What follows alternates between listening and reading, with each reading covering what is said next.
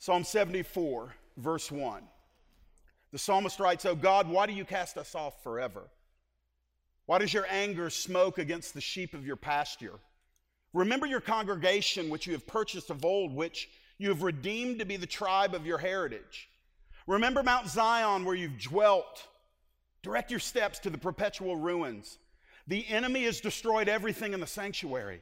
Your foes have roared in the midst of your meeting place. They set up their own signs for signs. They were like those who swing axes in a forest of trees, and all its carved wood they broke down with hatchets and hammers. They set your sanctuary on fire. They profaned the dwelling place of your name, bringing it down to the ground. They said to themselves, we will utterly subdue them. They burned all the meeting places of God in the land. We do not see our signs. There's no longer any prophet, and there's none among us who knows how long. How long, O God, is the foe to scoff? Is the enemy to revile your name forever? Why do you hold back your hand, your right hand? Take it from the fold of your garment and destroy them. Yet, God my King is from old, working salvation in the midst of the earth. You divided the sea by your might. You broke the heads of the sea monsters on the waters. You crushed the heads of Leviathan. You gave them as food for the creatures of the wilderness. You split open springs and brooks. You dried up ever-flowing streams. Yours is the day. Yours also is the night. You have established the heavenly lights and the sun. You fixed all the boundaries of the earth. You've made summer and winter. Remember this, O Lord, how the enemy scoffs and a foolish people reviles your name. Do not deliver the soul of your dove to the wild beast. Do not forget the life of your poor forever. Have regard for the covenant, for the dark places of the land are full of the habitations of violence. Let not the downtrodden turn back in shame. Let the poor and needy praise your name. Arise, O God, defend your cause. Remember how the foolish scoff at you all the day. Do not forget the clamor of your foes, the uproar of those who rise against you, which goes up continually." That's an unhappy psalmist, but he's determined. He's an individual that's looking all around, and he knows one thing, among many other things he might know, he knows one thing for certain, that the glory of his God has been, in the eyes of the world, diminished. That he in his heart knows the glory of God and knows the God of that glory. But as he looks around and all the things that used to be associated with God being worshiped and God being praised and God being mighty and God being glorious and God being awesome and God being a faithful God of the covenant, all of those things, as far as his eye could see in that moment, had been taken away because the Babylonians had come in and taken the people captive and burned down the temple. And the temple had become really the manifest object by which Israel associated the presence of God, though God had long since abandoned that temple because their worship had become profane. But now here he is among the inhabitants, and he's writing this song, and this is what he's asking. He's saying, God, where's your glory? Where's the glory of God? Now, my friends, I don't want to minimize anything God has done in your life or mine. I don't want to make light of the fact that he saved you from your sin through the sacrifice of his holy, righteous, and risen Son. I don't want to minimize the reality that because of what Jesus has done, we will spend eternity in paradise with him. I don't want to take anything away from that. It is actually because of that that I want to say he is worth so much more from you. He is worth so much more from me. And in a day where it has become popular to immediately dismiss any kind of preaching or teaching that talks about toil and striving and working and serving, because that now smacks of legalism or not resting in grace, my friends, I stand against about every hyper doctrine. Hyper-Calvinism, I stand it against. Hyper-Arminianism, I stand against it. But let me tell you, I stand against with all my might against hyper-grace, which leads us to believe that because Jesus did it all, we can now put our feet up on the table, smoke a cigar, have a glass of brandy, and wait till he comes back again. That's not the gospel. So let me give you and just take you through these verses. And let's just put ourselves in the sandals of this ancient songwriter. And let's just process what he's processing. And let's make sure we don't make it a history lesson, but we make it a present day application, because I believe some of these things need to be addressed in our present day. And yes, right here on this missions base where God is entrusting so much in the present day, we've got to recognize it's not fun and games. It's glory, it's joy, it's peace, it's awesome, but it's not fun and games. So what does it look like? Well, first of all, let's see what the psalmist was sensing. He's very clear in verse number 1. He's sensing an absence of God's presence. He asks the questions. He's saying this: why do you cast us off forever? Why does your anger smoke against the sheep of your pasture? Those are questions that are often asked when we are reaping what we wish now we had never sown. We come to that place where we recognize in hindsight that we had many opportunities to straighten it out, get it right with God, to lay down, honor Him, to repent, whatever we want to call it, and yet we did not, whether it's an individual or a people group. So ultimately, God cannot prove to be the celestial hypocrite. He cannot endorse our disobedience. He cannot just turn a blind eye to the rebellion in our hearts. He will woo us, and He will be faithful, and He will be patient. But ultimately, He will be true to His own holy name, and He will bring to pass what He says He will bring to pass. What is it? Chastisement, discipline. Now, you and I may not like that, but it doesn't make it untrue. That's just the way He operates, because He's a good Father. And good fathers don't just mollify their children. They don't just coddle their children. Good fathers discipline their children so that they'll bring honor to the family name. And so that is what has happened here, but yet it feels like a very terrible place. And that's why the psalmist says, is this forever now? Is this the way we're going to be relating forever? Loss, fear, and absence of your presence. He even invokes the, hey, I'm part of the flock. I'm a sheep in your pasture. You're my shepherd, Lord.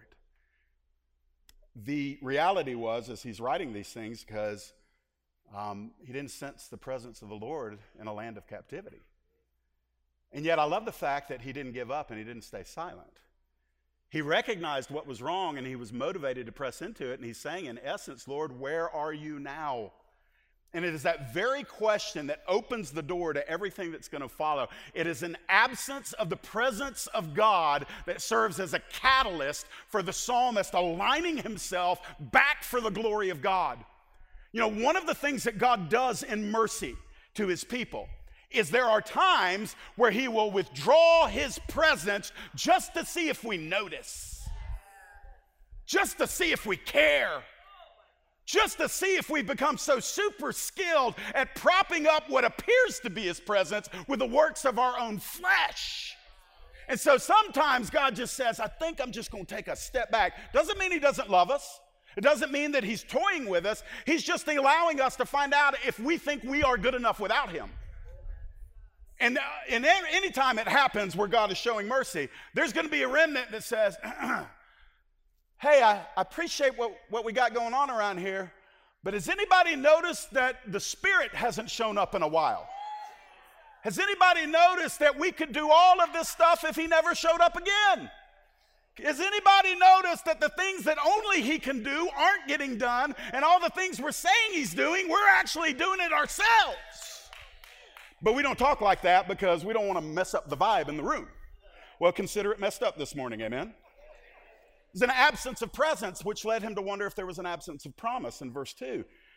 I like what he says. He says, remember your congregation, which you have purchased of old, which you have redeemed to be the tribe of your inheritance. Remember Mount Zion, where you have dwelt. You see, the psalm writer was a Hebrew, a descendant of Abraham. The psalm writer knew about the covenants to Abraham, the covenants to Moses, the covenant to Noah, the covenant to David. The psalm writer knew about this, and yet when you're living in the land of captivity, the last thing you're really feeling flowing in your life is the promises of God toward you. So he's sensing the absence of presence. He's saying, Lord, remember us. You brought us unto yourself. You chose us.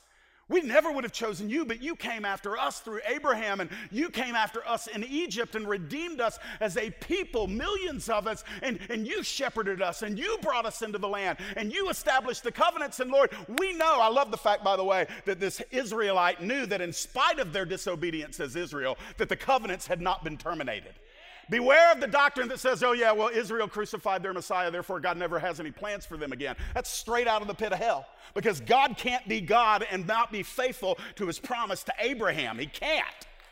That's for a different day. But this psalmist knows, he's like, that covenant was for us, Lord. Remember us. Verse 3 through 8.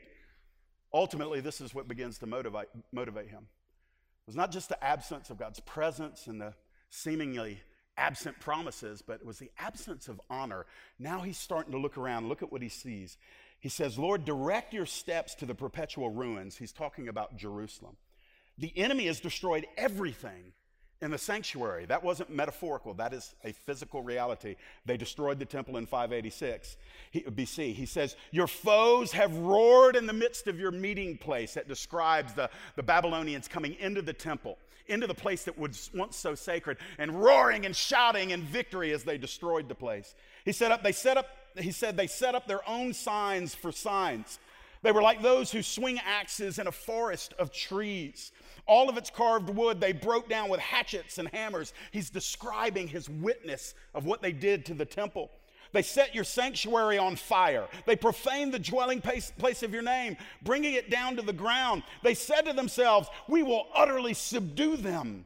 They burned all the meeting places of God in the land.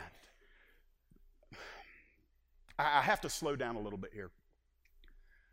This is when I begin to know that the psalmist is not just complaining about the trouble he got himself into.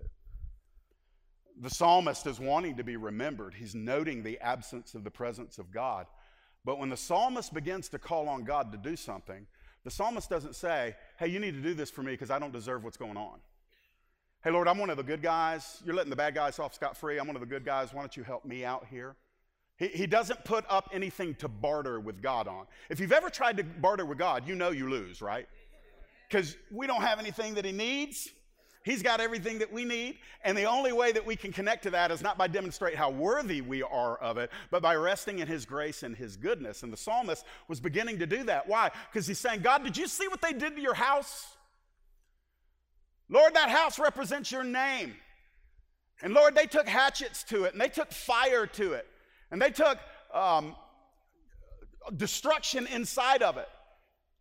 And Lord, they put up their banners in the house where your name used to be lifted up.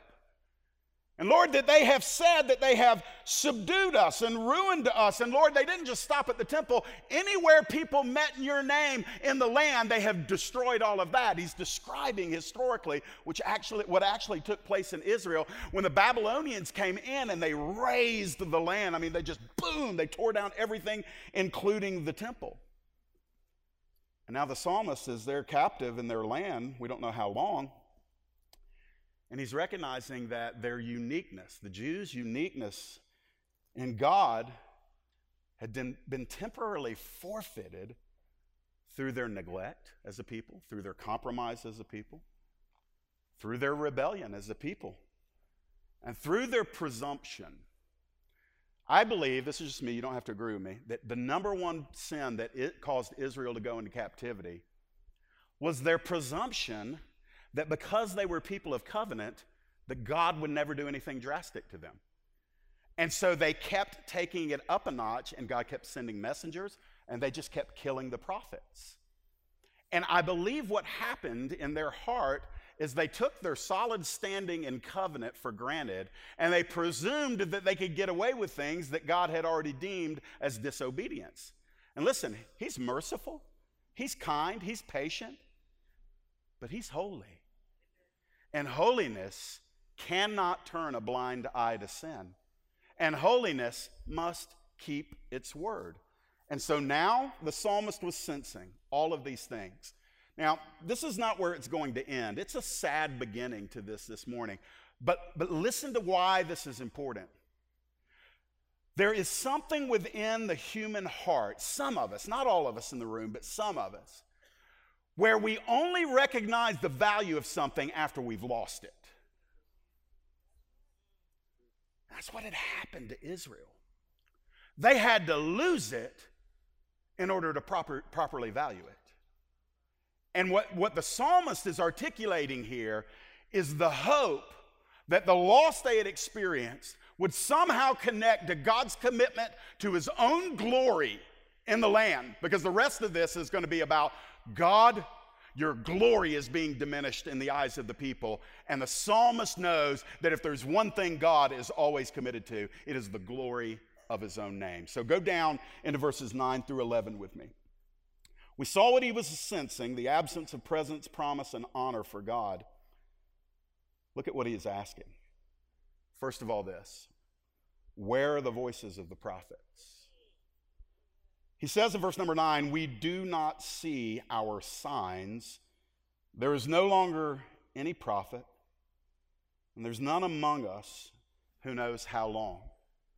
So in captivity, the prophetic voice was gone.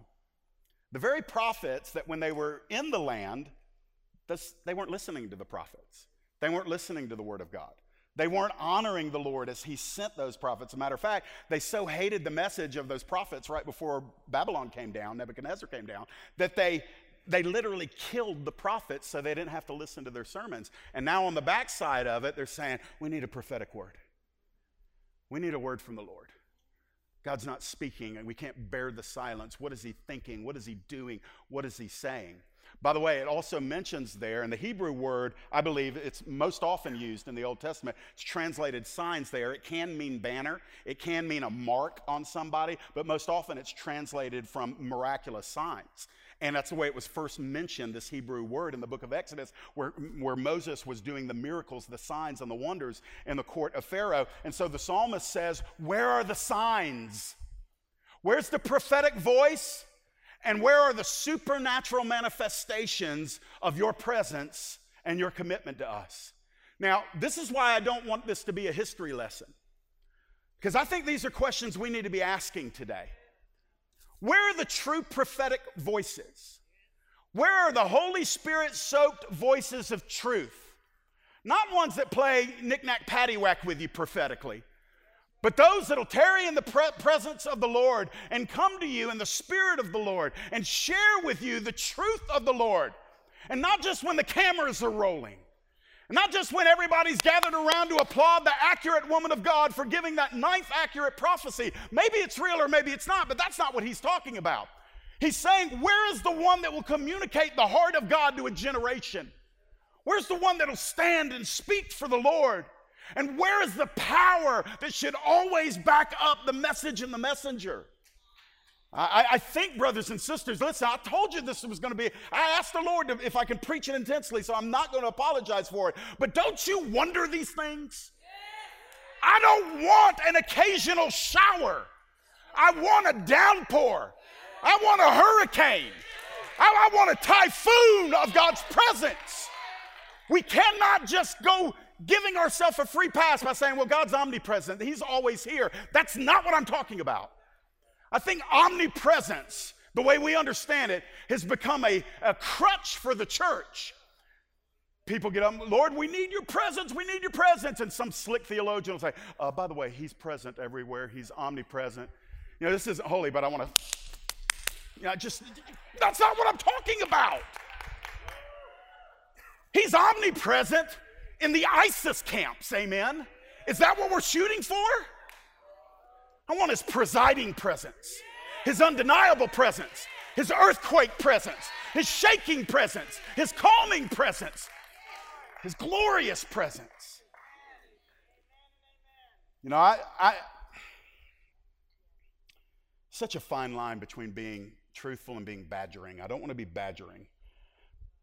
But man, I know for a fact there have been times I have experienced a level of the fullness of God, both privately and publicly in services, where on a couple of occasions, I've been saved 25 years almost, and there have been times where I've just said, you're going to have to stop.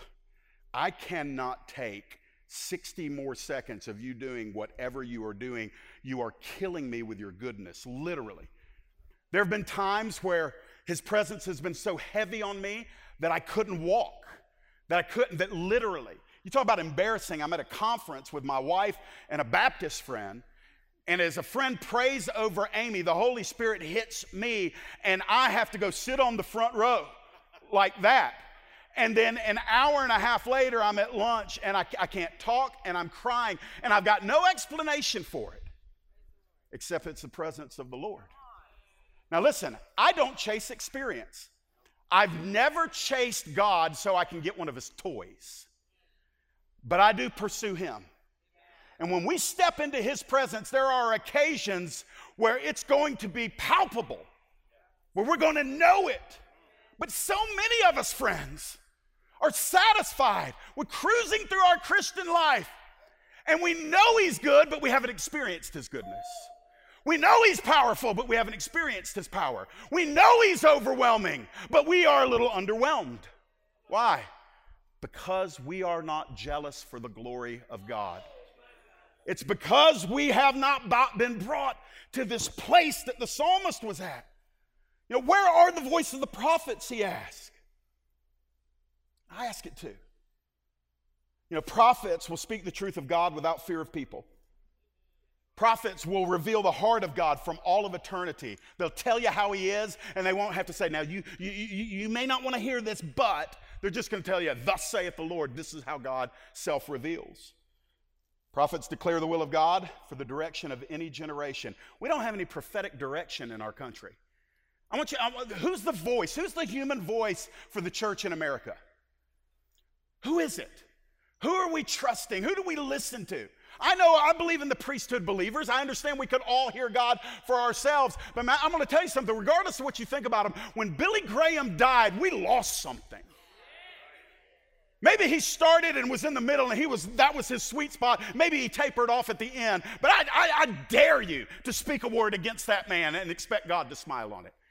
Because he had a generation. He had their ear. Why? Because he had God's ear. God had Billy's ear. And he spoke what he heard. Where is that? Prophets are uncompromised and unapologetic. There's a lot of prophets in the land, but God can't use them because they dabble in the world so much that they can't be used. There's a ton of prophets in the land, but they haven't made up their mind yet that they want to just live as a prophet of God because of all the false prophets of the world speaking other things to them. Where are the prophets? Where are the signs? Where are the wonders? Where are the healings? You know, I posted online a quote by Leonard Ravenhill this week. A lot of people responded to it, and it's funny because he says what we all recognize, but I don't know that we're ready for a solution. I'm going to paraphrase Leonard Ravenhill, but he says this. He says, you don't want revival. You're praying for a revival. You don't want revival. He said, he was talking to preachers, revivals are going to mess your sermons up. They're going to mess the congregation up. They're going to ruin your Sunday because you're not going to make it to kickoff. Like, Lord, send revival and finish up before 12:30.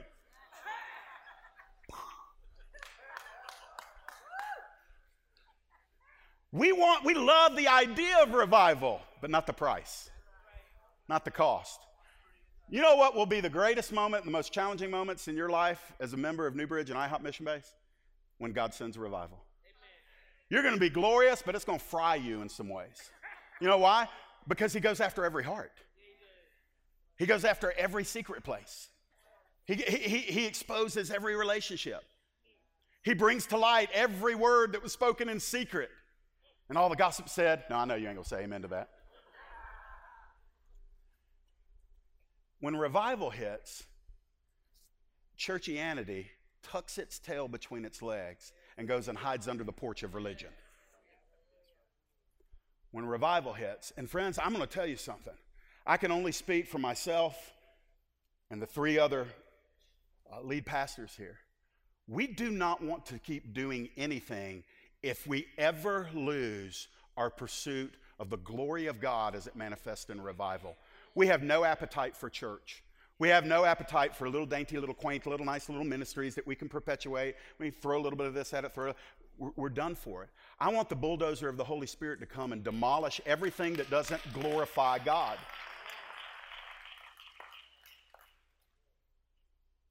Verse 10, he asks, where's the refuting of the lies? How long, O God, is the foe to scoff? The enemy to revile your name.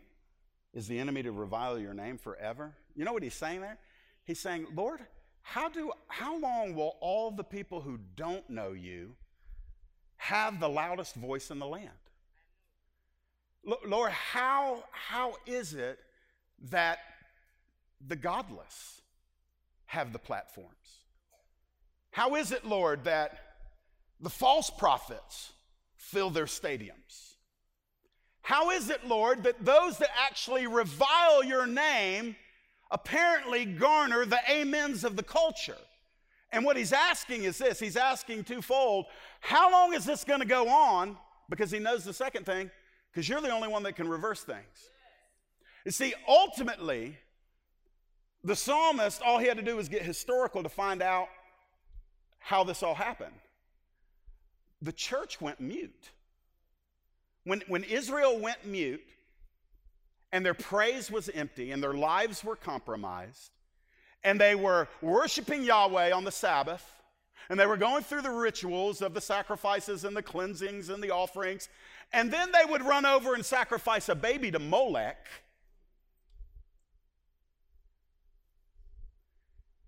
that's where they lost their influence. That's where their message had no power. That's where it went from becoming the outflow of an everlasting covenant to being just something they hijacked in order to give them freedom of heart to do whatever they wanted, because after all, God won't break his covenant with us. We're Israel.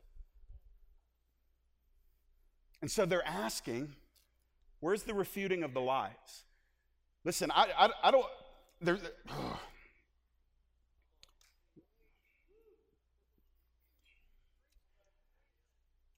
I'm just not okay with the message of our culture. I expect it. What I'm not okay with is the church, in the name of just being friendly and loving, just saying, yeah, I feel what you're saying. I feel, yeah, abortion's fine, and gay marriage is fine, and compromising fine, and sleeping with your girlfriend is fine. That's because we just want to be loving. We don't want to come off as critical or judgmental. It's a fig leaf. It's a stinking fig leaf that we hide behind. And God says, you need to be open and naked with who I am and what my holy character is. And you can speak the truth in love. And what's happened is the church, in order to, we overcorrected because we didn't want to be lumped in with all the flaming fundamentalists and those foolish people that falsely represents Christ by picketing the funerals of soldiers that have died and use that moment to express their hatred for homosexuals. So we didn't want to be those guys, and God help us, we don't want to be those guys. So what did? We overcorrected. We came way over here. And we say, whatever you want to do is fine, it's okay. Just love Jesus. Just love God. Pray this prayer. Just pray this prayer, and if you're really serious, get baptized. But don't worry about changing your life. You don't have to do that. No, come on. Just tithe. Yeah, just tithe. Yeah. Ask Jesus into your heart, get baptized, and tithe.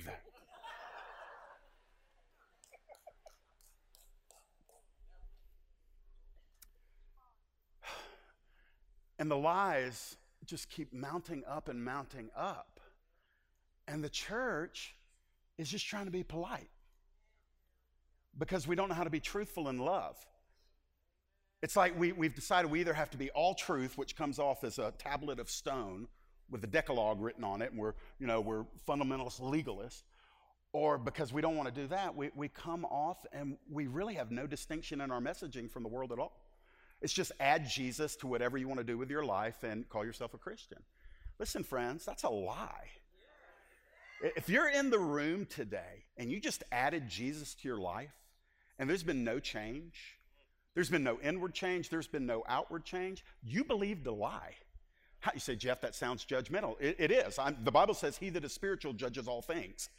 That's what the scriptures say. And why am I able to say it? Because the Bible also says, if you are in new Christ, you are a new creation. Old things pass away, and behold, all things come new. So it's not me judging according to my own judgment. It's me coming against the lies of a generation that tells people to add Jesus to their life. Don't change. You don't have to worry about sacrificing or giving or following or leading. Matter of fact, that whole thing about him saying you can't be my disciple unless you carry your cross, he was just using metaphors there.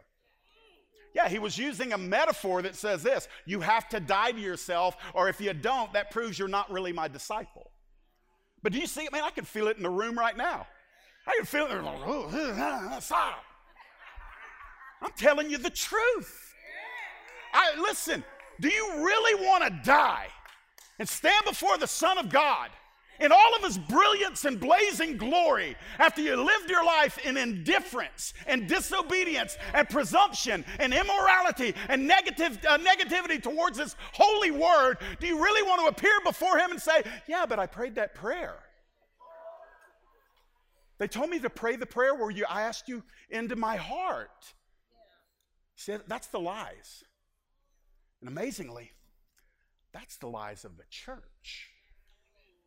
Why? Because we've started believing the lies of the culture. And because we've believed the lies of the culture, we've modified the message of the church. And now the modified message of the church is running parallel to the lies of the culture. And so the psalmist is saying, how long, God, is the foe to scoff? How long are they going to laugh at the church? I'd rather them hate us than laugh at us. Because if they hate us, it means we're pouring salt into some open wound. If they laugh at us, it's because they don't take us or our king seriously. You all with me? So here we go. Where's the vindication of your glory? Quickly, he says to God, why are you holding back your hand, your right hand? I love this. Take it from the fold of your garment and destroy them. I'm going to give you this because none of us pray like this. I wish we'd pray like this. I don't pray like this. I'm just too scared. But this is what he says. He's saying, and listen, all that he's reciting is true, but look at his boldness. He's saying to the God of the covenant, the God whose glory is being diminished. This is how we'd say it today. How come they're still talking and you're not moving? How come their lies are exponentially growing and you're not tearing them up? Lord, I see your hand in your pockets. Will you take your hands out of the fold of your garments? We would say, would you take your hands out of your pockets, and listen to what he said, and destroy them? Now, that's not the message of the church either, okay? I'm not advocating that. But I am saying this, at least he was mad about what was going on in the culture. At least he was perturbed. At least he was unsettled. At least he was upset. At least he was sensing some righteous indignation about what he saw going on. At least he was urgent about the matter. At least he wasn't content to just sit another week while everything in the culture is inflamed and the church has the answer and we're content to get in our weekly meetings, in our prayer meetings, and just call out to God, but never actually be the salt and light in the culture that changes it. Why do you hold back your hand, Lord? God says, why are you holding back yours? We're actually asking God to do stuff that he told us to do. Lord, let your glory be known. He said, okay, get out of the building and go let my glory be known. Go out and tell people about my son. Lord, we need the power to cast out demons. You've got the power to cast out demons. If you live a holy, sanctified life and fast and pray, you'll have that power when you need it. Oh, it feels alone this morning, but I shall keep on preaching. There's a place in a sermon, just for those of you that aspire to preach, there's a place where you're aware of what the audience is feeling, and then if you can just get over this hump, that's your sweet spot. And I'm almost there, so be patient. Here we go.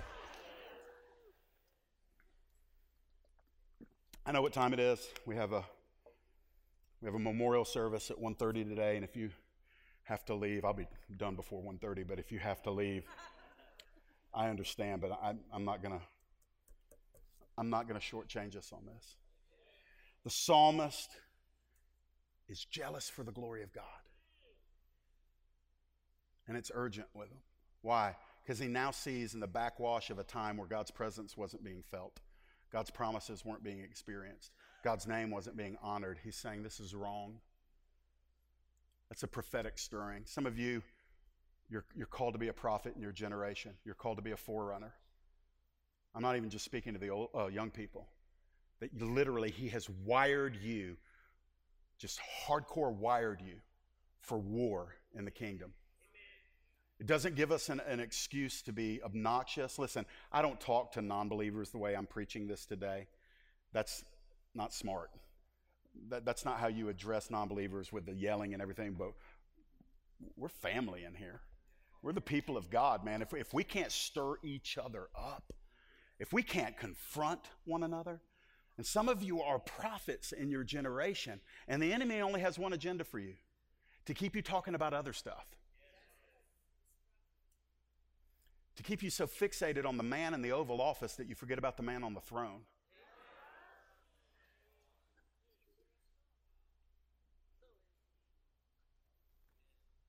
So look at what the psalmist starts declaring. Look at verse 12.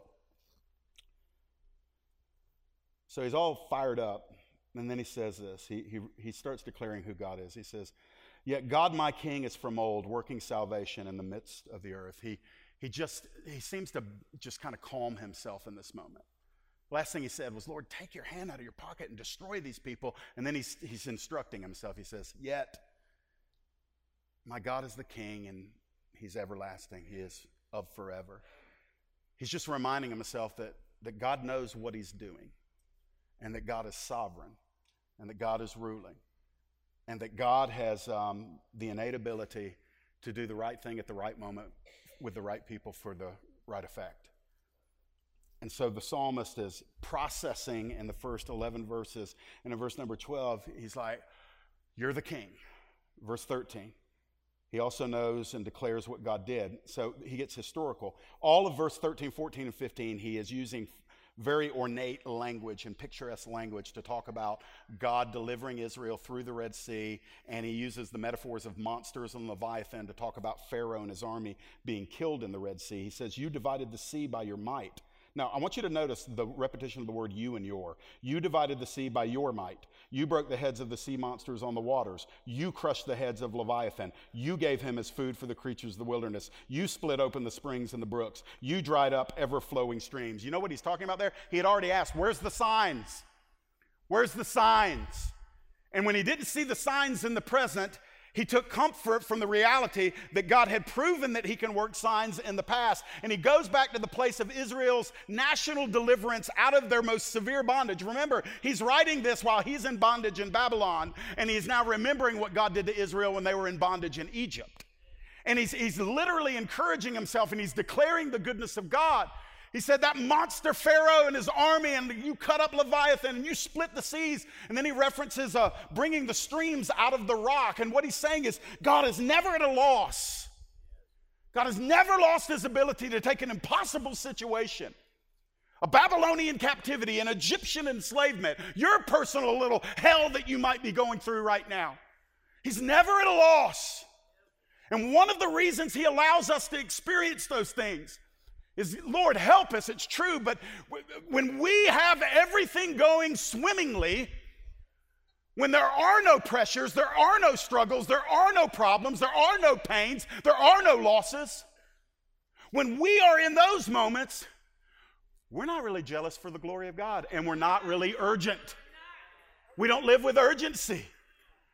It is actually the crucible and the fire and the difficulty and the not yets that come into our lives that begin to motivate us to say, Lord, more of you, God, more of you. Lord, I'm sick of my own successes. I'm sick of my own glory. I'm sick of my own achievements. I'm sick of my own beauty. I'm sick of my own name. Where are you? We want you, Lord. And that's the cry that gets answered by God. It says, God, you've done this before. You know, we were singing earlier, for from you are all things, and to you are all things. You deserve the glory. From you is easy, because that means we're receiving. To you is hard because we're releasing. he deserves the glory in both. Some of you are in a season of receiving. Don't forget his glory. Don't lose your urgency. I'm not a guy that goes around looking for trouble. Man, it'll find you. You're living for Jesus, you're in trouble. You're in trouble. You're not alone in the trouble, you're in trouble. So I don't want to be in trouble. Well, stop living for Jesus. Right. Nobody's going to go there. But if you're living for Jesus, we don't have a right to be surprised when trouble finds us. And so when we go further down, who God is, what God did, and where God reigns, verse 16 and 17. He's still on the you and yours kick. Verse 16, yours is the day, yours also is the night. You've established the heavenly lights and the sun. You have fixed all the boundaries of all the earth. You have made summer and winter. This is important because in prosaic language, he's taking us to extremes. He's saying that, Lord, yours is the day and night. That means God reigns over time. The day and the night represents just the spectrum of one day. That's time. It's a measure. And he says, God rules them both. The day season where everything's bright and sunny. The night season when it's dark and scary. God rules them both. He said, you've established the heavenly lights and the sun. So he is God of the cosmos. He's God in the stellar regions. He's not bound to the laws of earth. He's not bound to the very boundaries that you and I have to work within. He says, you've made summer and winter. And all of this is just simply saying, God, I'm refreshing myself and reminding myself that you have comprehensive reign over both time and space. That you're big. You see, the problem is when we get into a captivity, when we get into a night season, God gets small in our minds. God has in our minds the potential to be reduced by us, and he's no bigger than the trouble we're in. And what the psalmist is saying is, yeah, I'm stuck in Babylon. I'm in captive. They burned down the temple. They won the fight. They demolished us. They slaughtered us. But my God is actually not bound to Babylon. My God's not even bound to the Middle East. My God's not even bound to the earth. My God's not bound at all. And he starts reminding himself of just whom he belongs to. So we get down into the verse 18 through 23. It's the last chunk. I appreciate your patience. And this is how the psalmist fights his battles. Kind of like that song. It's not deep. Not every good song has to be deep. Sometimes it just needs to get where you are. This is how I fight my battles. Come on. First of all, he's rooted in the glory of God. If you want to win your battles, you fight from the standpoint that you're fighting for the glory of God in your life. Remember this, O Lord, how the enemy scoffs and a foolish people reviles your name. He brings it all the way back to God, and he is in essence saying, Lord, this affects me, but it's not about me. And he appeals to the justice of God. He appeals to the holiness of God. He appeals to the glory of God. For God magnifies his name throughout all the earth. And his name is representative of his promises and his covenant and his character. And he says, Lord, the ones who are winning scoff at you, and they actually revile your name. They don't just ignore your name. They actually viciously oppose your name. I don't know if lately, if any of you that are being opposed unjustly, being treated unfairly, being oppressed unceasingly, have stopped to tell on your enemy, but you ought to do that. Tell the Father all about your enemy. Say, well, Jeff, he already knows. Well, see, you're defaulting again to his omniscience. Well, he already knows. Well, guess what? He wants to hear you talk to him about them. And it's in the talking to him about them that oppress you and resist you that you begin to get his heart about them. And I have found in my life that God usually doesn't take care of my enemies before he takes care of my own heart. It was a good word. Would you tweet that? Thank you. Appreciate that. He says, Lord, they're scoffing and they're reviling your name. He just tells on them. He was convinced of the promises of God. I love this. This is precious. Verse 19, don't deliver the soul of your dove to the wild beasts. Don't forget the life of your poor. forever. Have regard for the covenant. For the dark places of the land are full of the habitations of violence. I love what he does. He appeals to the paternal heart of God. He says, Lord, we are your dove. Have you ever been intimidated by a dove? Run! It's a wild, rabid flock of doves. Nobody's afraid of doves. We're drawn to them. Jesus said you need to be as harmless as a dove. Why did he pick a dove? Because they're gentle, they're mild, they're not terrifying. So we see the psalmist take that picture and he says, we're your doves. We need you. They're the beasts. They're the wild beasts, Lord. And if you don't protect us and preserve us and promote us, we'll end up getting turned over to the wild beast. And then he appeals to the covenant. He reminds God of God's covenant with them. That's the only hope Israel had. That was it. They couldn't plead their righteousness. Have you ever gotten in trouble and told the Lord, if you'll get me out of this, I'll do better? How many of you still, did you have a perfect, complete record of doing better? No. Because what happened? When he got you out of the trouble, what'd you do? You lasted 2 weeks. Right? Because when you're bargaining with God according to your own power and when you're resting in your own abilities, you will fail. But when you come before the Lord and you say, Lord, I can't do anything. I don't have any promises to make you. I don't have anything to bargain with. Lord, I don't know what's going to happen when you get me out of this. All I know is that you got promises over my life, and these promises right now can't take place because of the circumstances I find myself in. So Lord, I humble myself. I don't have anything to present to you. I don't have anything to negotiate with. I just know I need you, and I'm your dove. I'm your dove, Lord, and there's wild beasts bearing their fangs at me, and they got blood on their mouths, and Lord, they're looking for the next chomp out of me, and Lord, I need you. Just remember with me that he's a better daddy than any of us in the room.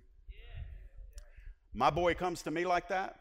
My daughter comes to me. I don't care what they did to get themselves in trouble. If somebody outside the family is messing with my kids, I'll deal with my kids later, but I'm going to deal with the enemy. I'm going to take care of that business. Why? Not because I'm father of the year, but because that's what dads do. And so the very last thing, really, appealing to the justice of God. Look at this. Let not the downtrodden turn their back in shame. Let the poor and the needy praise your name. Arise, O God, defend your cause. Remember how the foolish scoff at you all the day. Do not forget the clamor of your foes, the uproar of those who rise against you, which goes up continually. I counted no less than 38 times in this psalm, 38 times in however many verses, where the psalmist says, you, yours, you, yours, you, yours. His whole petition for God is that God might manifest his glory for his name. You have to come to that point, my friends, all of us do, where we recognize that it's not church talk. It's actually active kingdom truth. You don't belong to you. You don't. Listen, you steward you, but you don't own you anymore. The only people that own themselves are people that have not bowed to Jesus. They fully own themselves. That's why they don't come to Christ, because they don't want to renounce ownership. But every single person that comes to Jesus Christ has renounced their autonomy. It means that you don't belong to you. You didn't add Jesus to your life. You died. He rose you up. Why? For his glory. And by the way, his plan's better than yours. It's not like you got a shaft on that. You didn't get the raw end of the deal, because your plan never would have brought you the joy and the fruit and the paradise that his plan is. But we don't get to retain our autonomy. When the church is ready to embrace that message, revival can come. But to the degree that we share the throne with the Son of God, scooch over, little Jesus. Scooch over. Scooch over. I want to sit on the throne of my heart too. Will you move? Just give me a little bit of it. You got 90% of it. Let me just, come on. Now, I'm giving that kind of silly object lesson, but it's actually going on in people's hearts all the time. You're not autonomous over yourself. You don't have autonomy over your time, your abilities, your money, your pursuits, your leisure, your entertainment, your possessions. None of it. We get to operate with the Lord. We get to operate with him. And the understanding of that koinonia, that fellowship, that partnership, is that he is with us. Some people might say, well, Jeff, you can take that too far, man. Yeah, we're not in any danger of taking that too far. We're not even close. We're barely on the grid. Some of you will watch later. Some of you were born to be a radical for Jesus. And you're letting the world clip your wings. We want power, we want virtue, we want fruit, we want purpose, we want the touch of God on our lives. We want to cast out demons. We want to raise the dead. We want to heal the sick. We want to help the blind to see. We want all of that, and there's nothing wrong with those desires. But we nickel and dime our lives away in stuff that robs us of our authority and power. I want you to hear me on this. Man, I am so trying to close. I feel the Holy Spirit on this. I feel like this is a word right now for anybody that hears it. Matthew 12. Jesus says, what comes out of your mouth reveals what's going on in your heart. What we communicate is evidence of what's going on within us. What you tweet, what you post, what you share, what you like, what you Instagram, what you about.